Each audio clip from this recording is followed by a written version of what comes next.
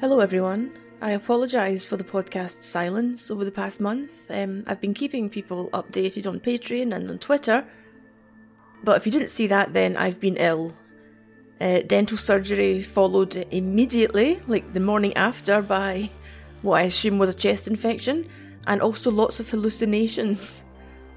I was seeing things on the wall and out in the hall and sprouting from the bedroom door. It's been a weird time. I'm better now, just feeling quite weary. So I'm back, and with a 4 minutes of Threads episode, although because I'm still quite poorly, this will be a 1 minute of Threads episode. But it's a good minute, and it starts with a great scene. To recap, the authorities are trying to drag some kind of organisation, some kind of order from the ruins of Sheffield. And the way to do that, the way to control and compel your population, is now through food. You can't threaten them with punishment anymore, as the old methods are now meaningless. After all, you can't fine people after nuclear war because they have no money. Even if they had a wallet stuffed with notes, those notes are now just bits of paper. You can't seize their possessions, they don't have any. You can't sentence them to jail, because a spell in jail would now be something of a delight. A bed, you say? Stout stone walls to shield me from fallout and nuclear winter? Security? Routine? The obligation to house and clothe and feed me? Yes, please, sign me right up for that. So no, the surest way to punish people now is to withhold food from them. And the surest way to compel them to act as you desire is to reward them with food. They say the hand that rocks the cradle is the hand that rules the world. Well, here it's the hand that holds the ladle. And so with food being now so valuable, with food having the power, not just to quell your hunger, but to actually control a person, to control a population, the authorities are clamping down hard on those who try to steal it.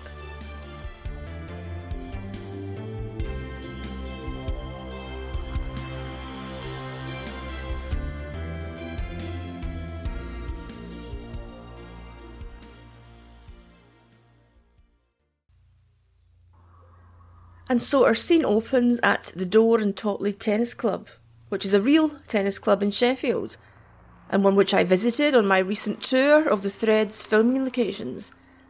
You can find a podcast about that in the archive by looking for the Sheffield special episodes. So the Door and Totley Tennis Club has been turned into a detention camp. The court is packed full of looters, all penned in by the high wire and fencing of the tennis courts. Of course, if we imagine a detention camp, we might think of tough, hardened criminals being penned up in there, big blokes with skinheads and tattoos. But there's none of that. The tennis court is stuffed with ordinary people from Sheffield. They are filthy, of course, and ragged and angry, but the cameras take care to show that we have men and women, young and old. We even see a young, frightened-looking blonde girl behind the fencing, and the camera does seem to linger on her. The fact that it lingers on her has provoked some people to argue that she is our Alison, Jimmy's sister, who was last seen going off to the shops just before the bomb drops, and of course is never seen again. Like Jimmy, her fate is unknown. She simply dies. She vanishes in the nuclear attack. We don't know what happens to her, and that makes her death all the more horrifying, because nuclear war will not allow you the dignity of identification and a cause of death and a burial. So I don't believe this is Alison. I don't think it particularly looks like her either. It's just a blonde girl. If the camera does linger on her, it's probably to show, as I suggested, that the detention camp is not filled with hard-nut criminals, cliched baddies, but there are pretty young girls in there too, because starvation makes us all equal. The desperate hunger that a pretty young girl will feel is just as acute and painful as that felt by a tough guy with a string of convictions. I love the fact that this scene of filthy, desperate, angry, swearing people is filmed at a tennis club. How suburban, how genteel, how middle class. This crowd could have been filmed penned up anywhere, a car park, a school playground, a farmer's field, but no, they have carefully chosen a tennis club to show how thin and weak and flimsy are our pretensions at civility and genteel behaviour. Maybe some of the filthy people in this scene, the ones hammering at the fence and swearing, maybe they once held a membership at the Dore and Totley Tennis Club. Maybe they once sat by the lawn with a gin and tonic, or shook hands on a business deal at the bar, or flirted with their neighbour over the net. And now look at them. Our hold on civilised behaviour is so weak, it does not take long for it to loosen. This scene is set 4 weeks after the bomb drops. 4 short weeks. And look what's happening down at the tennis club.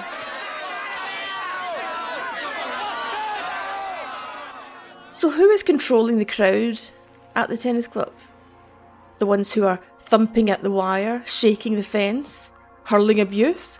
We see a couple of soldiers, sure, but the real terror here, the man you would not dare cross, the man who perhaps haunts your dreams, the traffic warden is here. He is patrolling the fence, and he's armed, and with his gun he butts at the fence as though he's a lion tamer at some dodgy travelling circus from the 1930s, going from dusty old town to dusty old town. He butts at the fence with his gun. It's such a dismissive gesture, so contemptuous of the people. Butt the fence, keep back animals, brute force for the brutes. Now, we all know this is an iconic scene, of course, but why is the traffic warden so terrifying? There are 1,000 horrific images and moments and threads, so why is it this guy who stands out so much? First, if there's anyone listening who hasn't seen Threads, or who doesn't know what the traffic warden looks like, let me describe him. I have scrutinised his outfit, not just because I'm obsessed with the film, but because I dressed up as him recently for Halloween. I didn't go to a party or anything, I just dressed up as him and sat about the house drinking tea and frightening my wee dog, I think. He's wearing his full traffic warden uniform, so smart coat, shirt, tie, hat. And it's all present and correct. What does that tell us? Because his tie isn't askew, his hat is firmly on his head, he looks smart, properly togged up for work. So that tells me that perhaps he was plucked from the street. Perhaps whilst on duty, he was just taken by the authorities and handed a gun. Told, look, things are about to get nasty. We're in the precautionary period, that is the last few days before the expected attack. So put your wee notebook down and learn how to handle this gun because things are going to get bad. Or he was told to abandon his traffic warden work and just attend somewhere else for civil defence duties. And he was told, when you're attending for duty, if you've got a uniform, wear it. Whether you're a traffic warden or a bus ticket inspector or a school janitor or a security guard, if you have something which makes you look official and give a small indication of power, then wear it. Wear it and wring every drop of clout you can get from it. Although, in the National Archives down in Kew, I found a discussion paper. I don't have it to hand, so this is just from memory.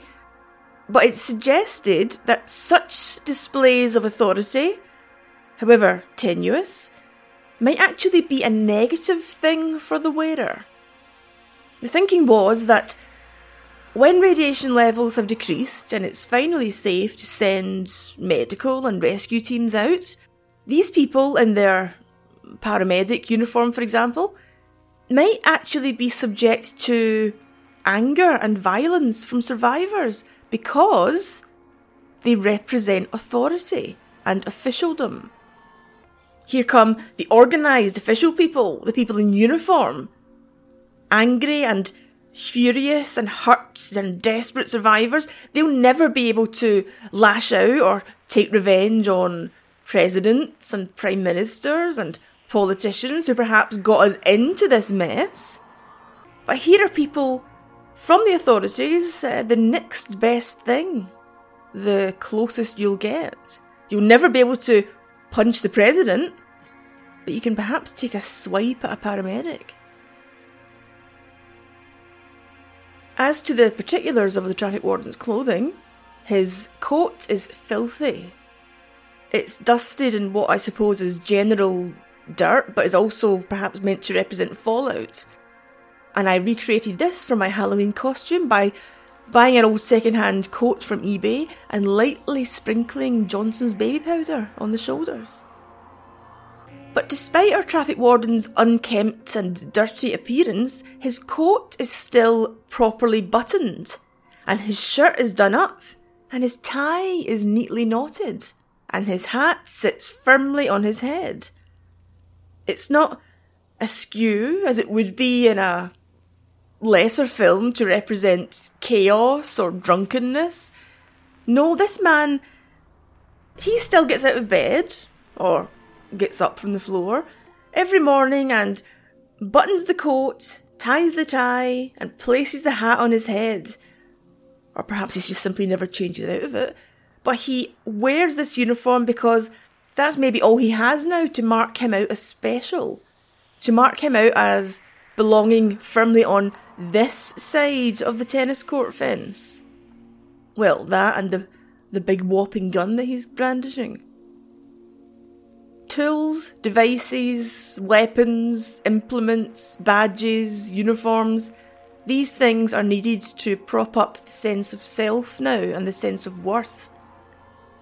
In this post-attack world, you're either in with the big boys, the guys with the guns and the shirts and the ties, or you're out there beyond the wire with the little people, the helpless, the hungry.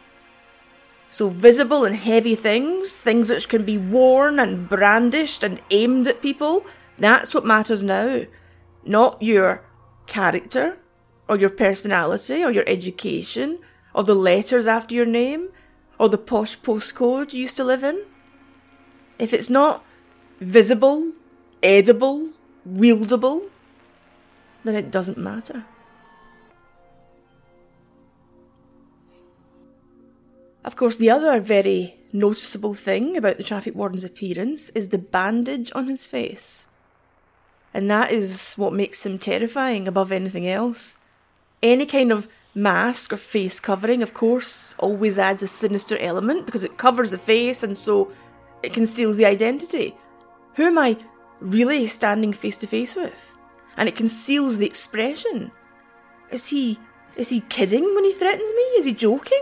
Oh my God, is he serious? Is this real? We need the face, we need the expression to know where we stand. Without that, we're flailing, guessing, uncertain, at a disadvantage. And not only is this guy masked, but his mask is filthy and it's blood-stained. The blood-stained bandage tells us a few things. One, it tells us that he has sought and been given medical treatment. But two, it tells us he was given it once and then not again. Someone cared enough to patch up his wounds and bandage his face, but the bandage has obviously never been replaced. It's filthy. And if the bandage is dirty on the surface, we can only imagine what state the wounds are underneath. Festering, infected, unclean, unattended. So he was valued enough by authority to be given treatment, but not valued enough to be tended to regularly. Or perhaps we're overthinking it. Perhaps the medical supplies just plain ran out. We've already seen the state of the Sheffield Royal Infirmary in other scenes, so perhaps the supplies of clean bandages and disinfectant simply ran out. He has more than one wound on his face. I had to study this to recreate it at Halloween with a bandage and red nail varnish. He has a huge splotch of blood over one ear, and he has another on the front of his face by his nose. And he could have more, of course. That's why the bandage mask is so sinister, because we don't know what's going on under the bandage. So our traffic warden is valued and required by authority, and that's why he's on duty. That's why he's armed. That's why, we assume, he's being housed and fed and directed by that same authority.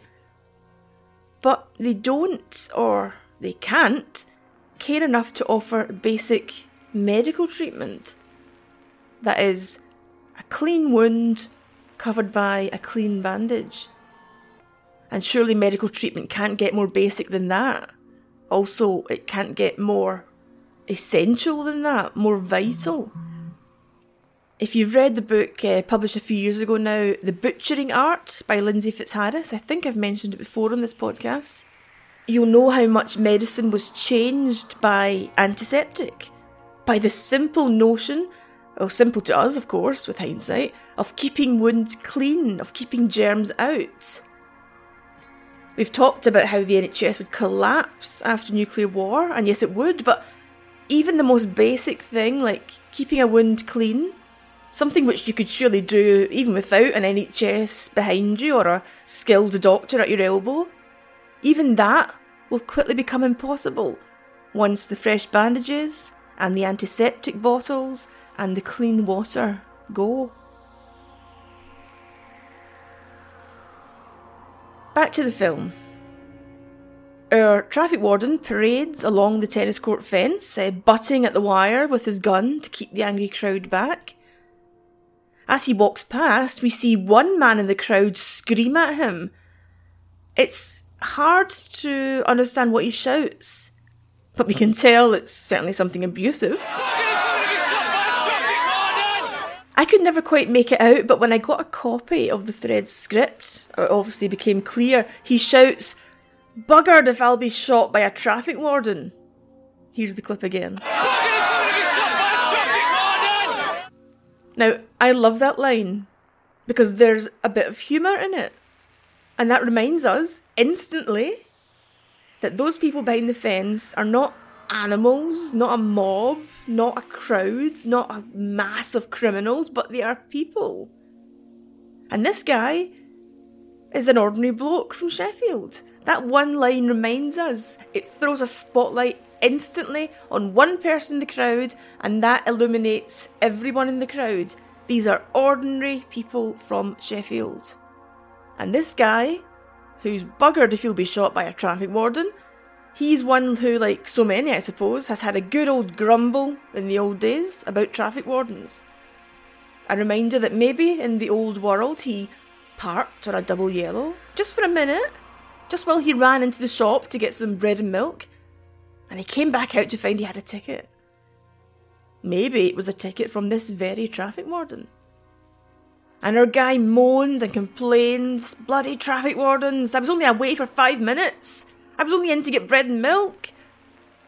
And now, the world has been turned upside down so completely, so ferociously, that this same traffic warden, who ticketed him for rushing in for bread and milk, this same man now has him penned up in a tennis court cage. These are the new roles that nuclear war has bestowed upon them. They are now starving prisoner and blood-stained jailer. And yet, through the murk and the desperation and the hopelessness and the rage, there still beams the character of the indignant Yorkshireman who yells, "Buggered if I'll be shot by a traffic warden."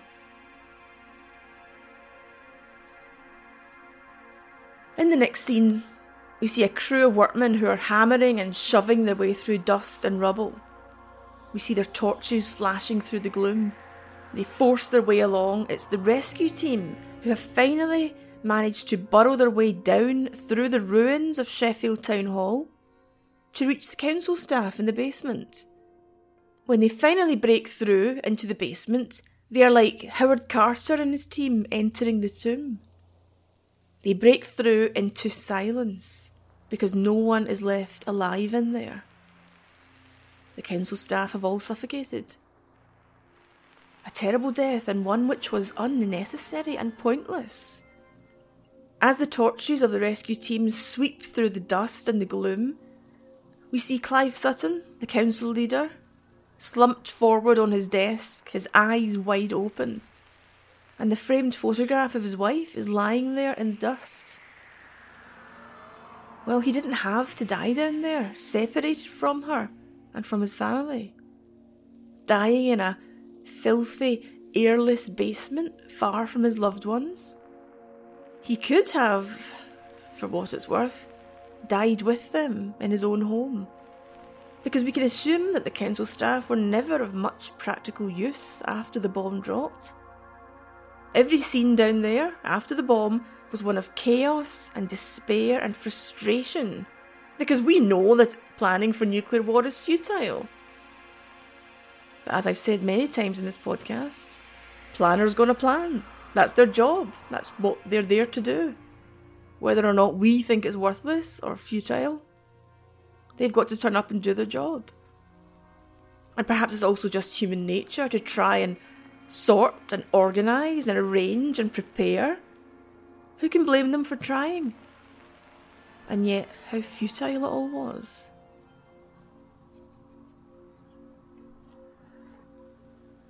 Thank you for listening to my 1 minute of threads.